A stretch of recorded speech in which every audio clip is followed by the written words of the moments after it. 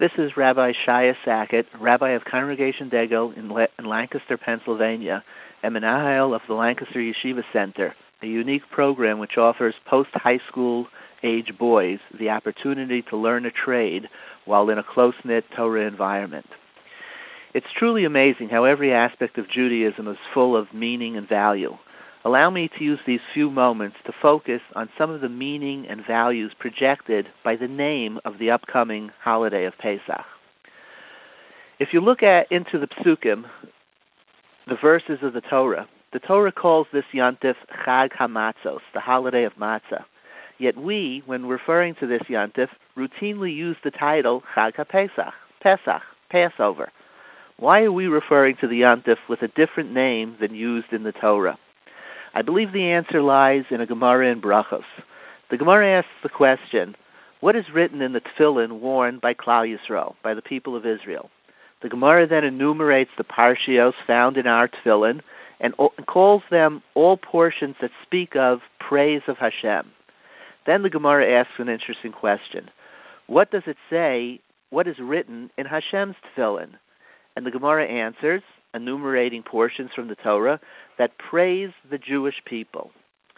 How to understand the notion of Hashem wearing tefillin, I leave to you. What we clearly do see from this Gemara, however, is that there is a concept that exists that it's Klal Yisrael's responsibility to praise Hashem in all that we do. Likewise, it is then Hashem's function, Kivyachol, Hashem's intention to promote the praise of Klal Yisrael, of the Jewish people. This is what takes place every time we mention the name of the holiday of Pesach. We point out in praise of Hashem a great miracle that Hashem performed on behalf of the Jewish people. We talk about Hashem passing over the homes of the Jewish people while smiting the Egyptians. Asher Pasach al Batei B'nei Yisrael b'nagfu es Mitzrayim ves batenu hitzio. Klal Yisrael praises Hashem. And then the pasuk concludes, Vayikod ha'am vayishtachu. Then the people bowed and prostrated themselves before Hashem. What does Hashem do? Hashem praises Klal Yisrael. Hashem speaks about the Jewish people following Hashem into the wilderness, leaving Mitzrayim without any concern for themselves. Again, we quote a pasuk in the Haggadah that the Jewish people baked matzos in their haste, leaving Mitzrayim. Ki gorshu miMitzrayim v'lo yachlu lehismameya v'gam tzeda lo asu lahem. The Jewish people didn't prepare any provisions for themselves on their way out.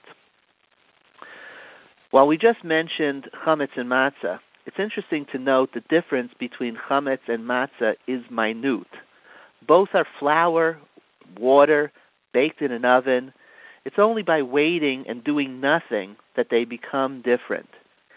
It is the addition of a minute amount of lack of effort that transforms matzah into chametz.